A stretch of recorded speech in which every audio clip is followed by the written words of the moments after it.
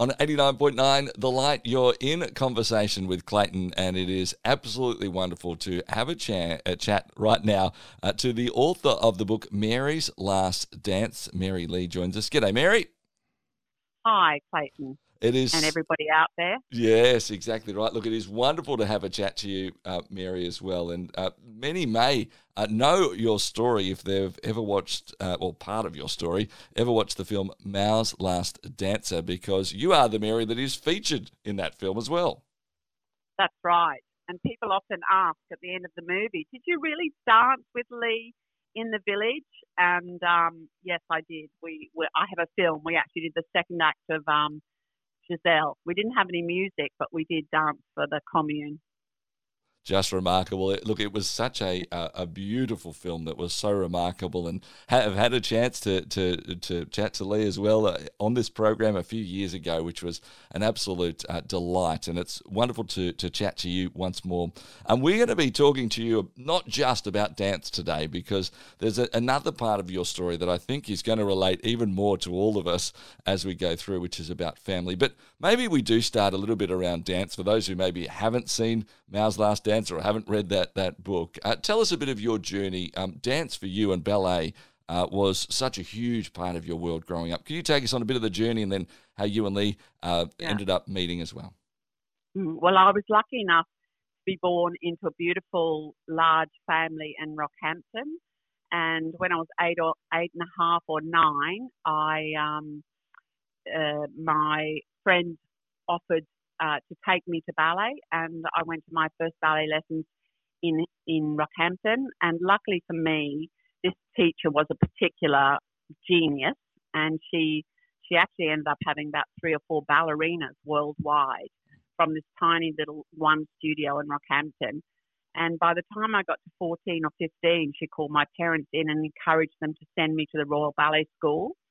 She wasn't sure how that would go, but she felt if I was able to look at much better dancers and see what was out there, that I would possibly rise as well. So at the age of 16, I went to London, the Royal Ballet School, and during that time I auditioned for a place called London Festival Ballet, which is now English National Ballet.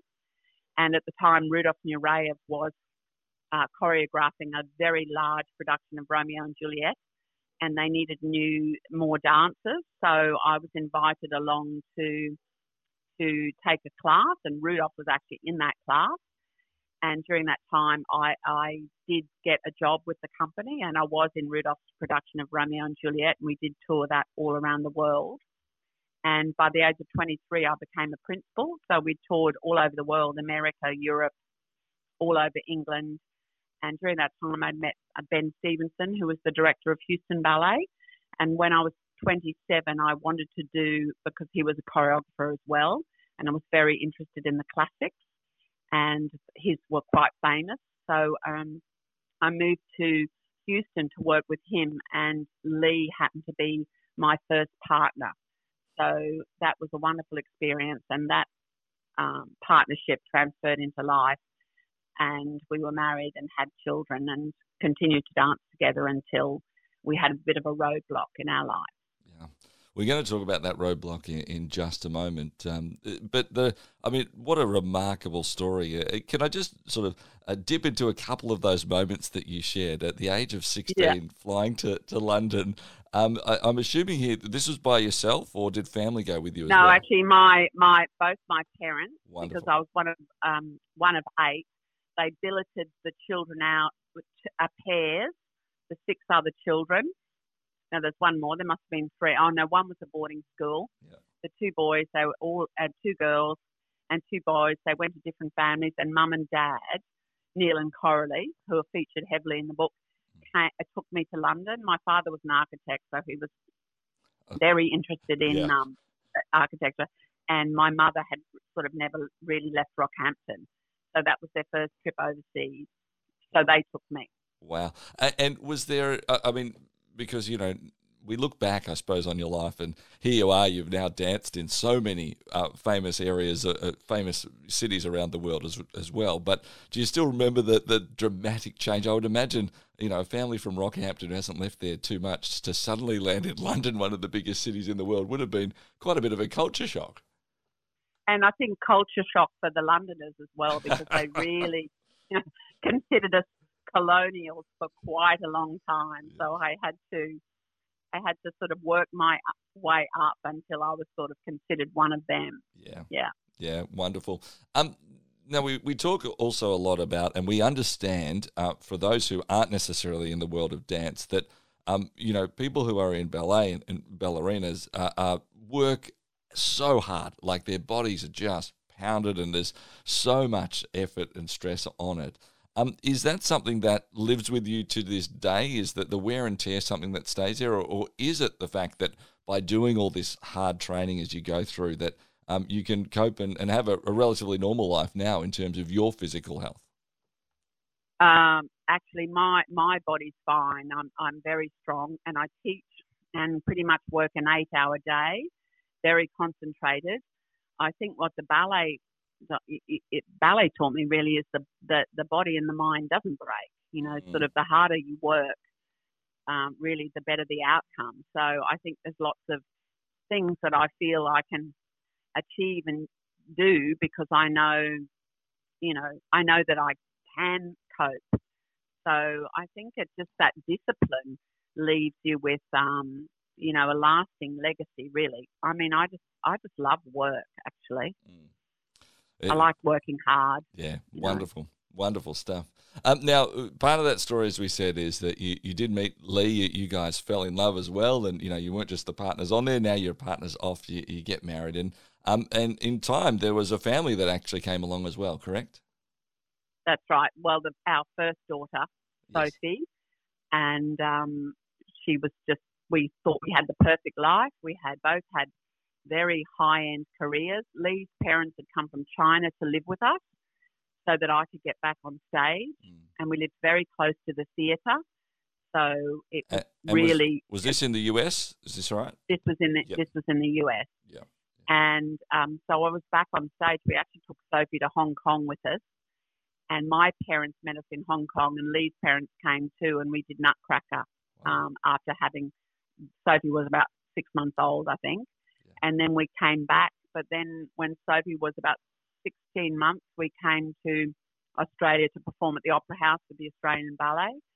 And we were very curious about her language skills. They didn't seem to be developing, but we were thinking perhaps 2 language households because we both spoke Chinese and English at home. And then Lee saw her not move her head when a red balloon popped. There was large noise, and her other little cousins jumped. And so when we went back to the US, we went back to the doctor and demanded actually a hearing test because he was like, oh, there's nothing wrong. And she had an ABR, and the doctor in the white coat, we didn't know who was, walked in and said, oh, she's profoundly deaf, and walked out. And we were sort of left with a child that we thought we had, and we had a new journey to go on because our daughter was then 18 months and time was ticking by, and we realised that she hadn't heard a thing we'd said, and she wasn't going to hear a thing we said, and she wasn't going to talk, and she wasn't going to be able to manage in the world we managed in, or to have the joy of music and all of those things in that one instance. So absolutely. My life took on a different journey, our lives. Actually. Yeah. And we want to explore that next because I would imagine there's so many parts of this that we need to do. And for any family who gets to this moment for one of their children, it's going to change their life. For you guys, it's going to do that in all the normal sorts of ways that a family does. But on top of that, here you are, both of you, world famous in your field and traveling the world. There's going to be impacts on that. We're having a chat with Mary Lee. She's the author of Mary's Last Dance, and we're going to be talking more with her about this specifically and what were the decisions that was made. How did they work through the next phases? And what I love about this story is the remarkable sense of family that just comes through. That's on the way next here on 89.9 The Light. In conversation with Clayton. 89.9 The Light. You're in conversation with Clayton, and a few years ago it was my absolute pleasure to have a chat to Lee Shuing Sing. He is the man who is featured in the film Mao's Last Dancer and the book by the same name. And one part of the huge part of that entire story is his remarkable wife, Mary, and she is joining us right now. She's the author of the book Mary's Last Dancer. So we've been hearing, Mary, you're quite huge in terms of the ability now to command a stage all over the world with the ballet that you were doing. And as we heard just a few moments ago, your daughter was born to you and Lee at about the age of 18 months. You realised Sophie was profoundly deaf.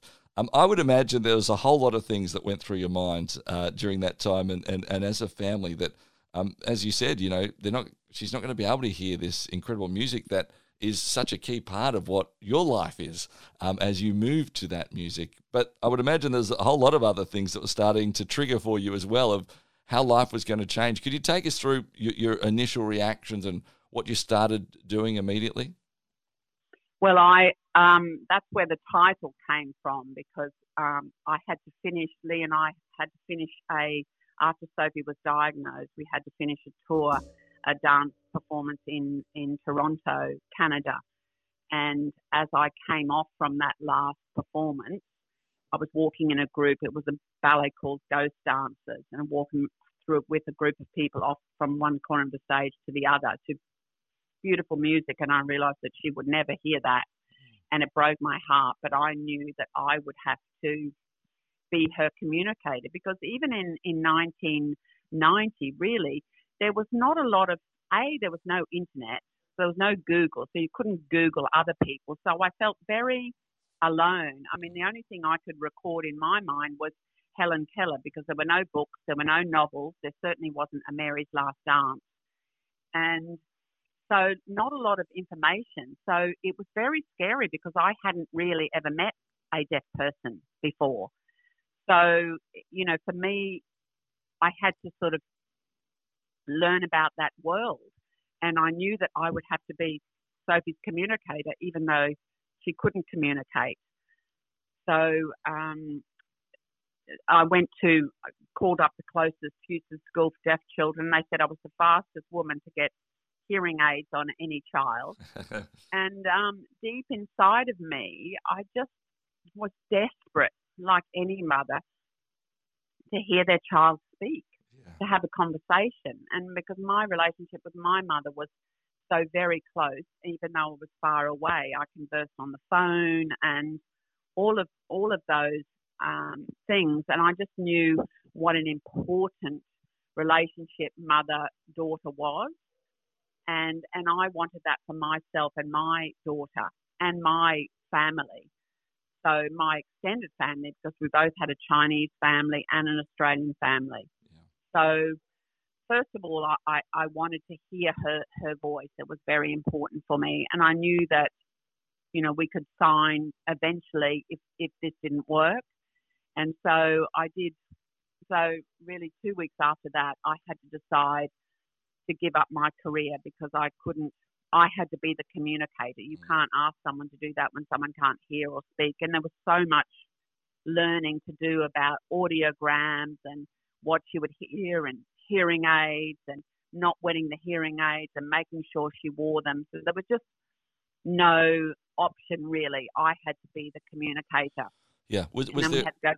Was there ever any question that it would be you doing that? I mean, that's a huge decision to step away from your career where, as we said, you'd reached the pinnacle of that and arguably still had so much more ahead to experience at that pinnacle. How hard was that to say, well, I will definitely be the one that steps away? It was very difficult. My English was better than my husband's. Yes. Because intonation and inflection and phrasing and all of that is also and syntax, because deaf children get that all wrong anyway. And it's very expensive to have a child with extra needs. So one of us had to earn a salary. Yeah. But my husband was amazing in the fact that he understood how much I loved my work and how much I gave up. Because people have often asked me that question: do you resent, having given up? But I think it was very sad and very heartbreaking. But because he was in the same profession and he worked with me, he knew how passionately I loved it. So somehow, he had a deeper understanding of what I'd given up. Mm. So, the resentment was easier in a way, and he was able to continue to share his career with me. And then I became, sort of surreptitiously his coach. So he continued to share his career because of his understanding of the loss that I had. And I think we were always a team. We just, two is always better than one. So he supported me and I supported her. So that's the way it was. Yeah. And I think that's a life lesson. Yeah. 2 is better than 1. Yeah. I think it is, isn't it? And really, there's in that moment, there's 3 of you in that, as much as one is the one that is getting all of the help in that sense in Sophie, your child, that I'm sure, as every parent is, that there was, as much as that was the needs that she was taking, there was a whole lot of love that you were receiving from her in that as well. So there was a give that I'm imagining was coming back. Yeah, absolutely. Yeah. Love. Well, yeah, this was a real testament, because we didn't, at that point, no one really knew about cochlear implants. And again, there wasn't internet. So if you had heard about it, in passing, which I did about probably 2 years into wearing the hearing aid, I flew to Dallas to see this extraordinary speech therapist. Yeah. And everyone criticised her and said, she was just over the top, because the information on the grapevine, not on the internet, was that the implant didn't really do much because there wasn't enough research out, because it takes children a couple of years to develop language, which is, we didn't have that time to wait. And this speech therapist said to me, Mary, if you didn't have to cut her head open and have the operation, would you go and buy that hearing aid? I said, I'd mortgage my house for it. Then she said, you just need to get it. Yeah. And so we were pioneers. And I just trusted her study of children with language. And indeed, so Sophie was just over 4, or she just had her 4th birthday when she was implanted. So she was quite, even though she'd had hearing aids, she was quite language delayed. Yeah. And then she was turned on for the implant, and I kind of had to guess how loud the sounds were and how soft the sounds were by the expression on her face, because she couldn't really communicate that. So it was all very difficult. But because I'd been with her so much, I could sort of read her mind in a way. Yeah. Yeah. And then about when she got switched on, about 3 or 4 weeks later after that, I started singing Rain, Rain, Go Away. And because I taught her that with hearing aids, she kind of picked it up when her back was to me. So I knew that she could hear, and I knew if she had some hearing, I could teach her language. Because, hearing and language are 2 very different things. That's what people get confused. They think you get the implant and then your language is all of a sudden. Deaf children do not overhear language. You have to put it in. Yeah, right. It's not the same as us. Yeah. So language takes the same time as 1 to 5, like any normal child. Yes. It's the same journey in auditory years. Yes. So, and then we were so lucky enough, and I was brave enough to have the implant when there was no information out. So, and Sophie's now had it, well, she was just actually re-implanted. She had her first implant for 26 years. Wow. And so she was pioneer for the whole next generation. We were. Just incredible. And I'm so glad we were. Yeah. And what's been the impact for her over those 26 years? Take us through the difference in your life, and that from her perspective specifically. We want to talk about the things you've learnt and the encouragement you can give to so many others in a couple of minutes' time. But specifically for Sophie, what's life now been like for her? I think for Sophie, life was a struggle because I pushed her to be in the hearing world, and she wasn't really hearing, and she wasn't really deaf because the implant gave her an avenue. So I think she kind of stepped into both worlds, and it took her quite a long time to acquire language. So she got the implant at 4, and she was like a 2-year-old at 7 with language, but she was a 7-year-old. So it really didn't snowball until she was about 15. She read very late. Um, our relationship was very much teacher-child, so I always had to be teacher. I was always pushing language. I was always making her speak. I was always correcting her. She has a beautiful nature, so she was very accepting, or that love was so strong that underneath she knew that I was doing the right thing for her. But it certainly wasn't an easy pathway. Much easier now because babies can get implanted at 9 months and they can be bilateral, so the hearing is better, and the earlier the better. But I still think hearing mothers that have deaf children, it's still not an easy task because you still need to sort of be their communicator for quite some time, like you have to do any normal children. I have 2 other children as well. But Sophie's now 31. She both signs and speaks, so she walks both worlds, which I think is fantastic. And Lee and I have started to learn to sign as well. It's a beautiful language. And she both speaks and signs and understands a little bit of Chinese. So I think the more languages, the better.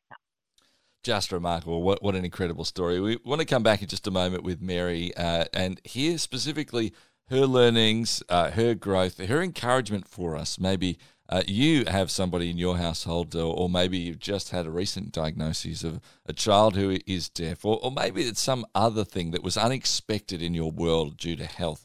What is some of the learnings that Mary can share, some of the encouragements she can give you? That's on the way next here on 89.9 The Light. In Conversation with Clayton.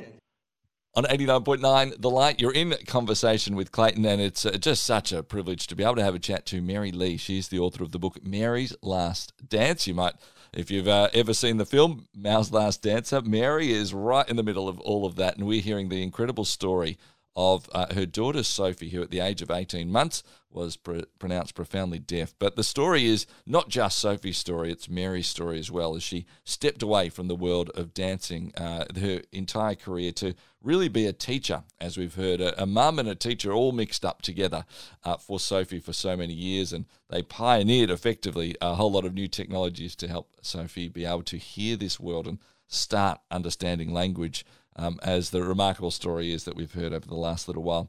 Can we just push into that, Mary, around mum and teacher? As you said, you mentioned to us that I really needed to be the teacher, and that sort of puts us in that spot of correction as well as focus going forward. And I know we even have with our kids times where we have to remind ourselves, listen, my wife's a teacher.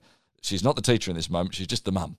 I would imagine it's even harder when you are doing that sort of in such a tight-knit way to help her be able to speak and interact in this world. How did you find the balance with that? Did you have to do that very specifically, or did you just say, look, they're all just wrapped up in one and that's just the way it's going to live? Yes, I sort of felt, I had no choice. So I chose that path, and I was fairly relentless, like with my ballet career. But then on the other hand, now at, she's 31, I can just be mother. And I just delight in that every single day. So from a certain point, I guess, 18 or 19, instead of having too many troubles, I was mother, really, until we had a few troubles when she had a few issues with identity, who she was she deaf or was she hearing? And that's when she adopted sign language. I think, and with my other 2 children, I think I was just mum. I delighted in just being mum. So, look, it's difficult.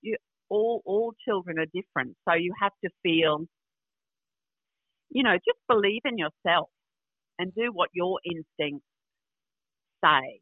Yeah. I think, Um, and yeah. because people, I don't know. I think I spend a lot more time with Sophie than my other children, but they don't seem to resent it. So I think children understand love, and I do think my other two children gained a great deal of empathy automatically from living in that situation. So one thing, they might have missed out on a bit of time with me, but in fact they learned a life message of empathy. And I think if my children had a child with any sort of problem, I think they would have great empathy, and I think that's a gift. Yeah. Could I ask the question around any nerves about having future children? The reason I suppose I asked that is that the time demand that you had dedicated to being with Sophie. I'd imagine there'd be a number of families who, as they have a child who has a difficulty of some sort that requires that demand, is perhaps a bit nervous to extend that family. Was that a conversations that you had that was a part of it? Was that sort of something that was an easy decision for you guys? I think that certainly once we had Tom, because Tom was born, 3 years after Sophie, and he was just really a gift. He had an enormous ability for conversation, maybe because he spent all his life on my feet at speech therapy with Sophie. So he sort of became her communicator all the way along. If she misheard something or if she missaid something, he would cover up. He always had an ear on it, just like me. And you'd have to ask him really, but I think he's gained so much. And guess what? He's a teacher. Oh, wow. How good's that? Yeah. Yeah. Oh. So it's interesting. And the little one, because Sophie was 8 when she was born, she didn't realise that Sophie ever had a problem because she thought that's what it was. And it wasn't until her later years, like now when Sophie's sort of been re-implanted, she sort of realised, oh, actually, I'd much rather have my hearing than go through that. So it's different understanding because dynamics are different with different ages with the children. Yeah, absolutely. So I think just believe in what you're doing, really, and follow through. Just keep up, because often there's just mountains to climb. You go up 3 steps and then fall back 10. But you just got to wake up each day and just keep moving forward. Yeah, absolutely. Yeah. Mary, we often ask this of authors, and that's sort of, as somebody flips the last page of your book, they've put the last page of Mary's Last Dance down. What are you hoping they walk away with? What's the message, I suppose, the point of why you wrote this book that you're hoping someone walks through? Well, I truly believe in love. Love conquers all. Family is so important, even if your children sort of wander off or go somewhere, that unconditional love, that you're always there. They'll always come back and you'll always wrap them up. And family and love, which, love's not always easy. It can be hard work too. But I think it's worth it. Yeah. And I think love and family really can conquer all. Yeah. Mary, I'd also like to ask, if somebody perhaps is finding themselves in a situation, now it's a number of years ago for you, but to take yourself back to that moment where you realised and were told, look, Sophie's profoundly deaf and life's going to change now forevermore for you. Maybe there's people who are listening in this moment who there's some sort of a life change occurring for them. There's something outside of their control. We're all experienced it in a way with the coronavirus, but that's sort of perhaps even more short-term than something that might impact one of our family members for the rest of their life. What would be your encouragement to them as they, I would imagine, go through all the normal cycles of what a grief sort of cycle is? What would be your words to them right now? Well, I think that, let yourself go through that sadness, whatever that is, because you can't take that away. But getting up and putting one foot in front of the other, and even when Sophie was little and I first found out, sometimes I had sad days and I didn't try to keep it in. I would share it with Sophie, even though she couldn't hear me, but she could see, she could express. I just think that you can keep sharing. Don't do it alone. And there will be people for you.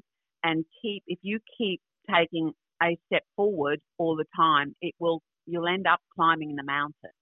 There'll be many paths left and right to not get up there. But if you keep moving forward, slowly, and sometimes be sad. It's okay. I was sad a lot and worried and anxious, and I'm sure Sophie was as well. But I look at where we are now, and she sat with me. She's the one that made me write the book. She's the one that pushed me. So I wrote the book, and she typed it all up. And then at the end, we went through the book, edited quite a few times, and then the final edit was myself and Lee and Sophie, and having her sit there with editing my book more precisely than me, just in case I got any spelling or comma wrong, was the greatest joy. So family is everything. What a moment. That's just such a beautiful, beautiful touch to understanding this book. Yeah. I mean, it was just, who would have thought? Yeah. Certainly not me. Yeah. Just incredible. Certainly not me when we had that little girl at 4 that had absolutely no language. Yeah. And I had to teach someone that couldn't hear very well the conception of why. I mean, that sort of stuff was overwhelming, but somehow we just kept on. And it seemed, and I didn't compare to other people, although I knew other, they're just different children, really. Yeah. Just remarkable. Don't compare. Yeah. Oh, look, I just love it. Mary, thank you so much for giving us, so much of your time today, for writing this book. I think it's going to be a huge encouragement for so many as well. And I just love the way you approach life and all of what it is. So we thank you so much for taking the time to have a chat with us this evening. My pleasure, Clayton. Enjoy the book, everybody. Thank you. Mary Lee, she is the author of Mary's Last Dance, my guest here on 89.9 The Light.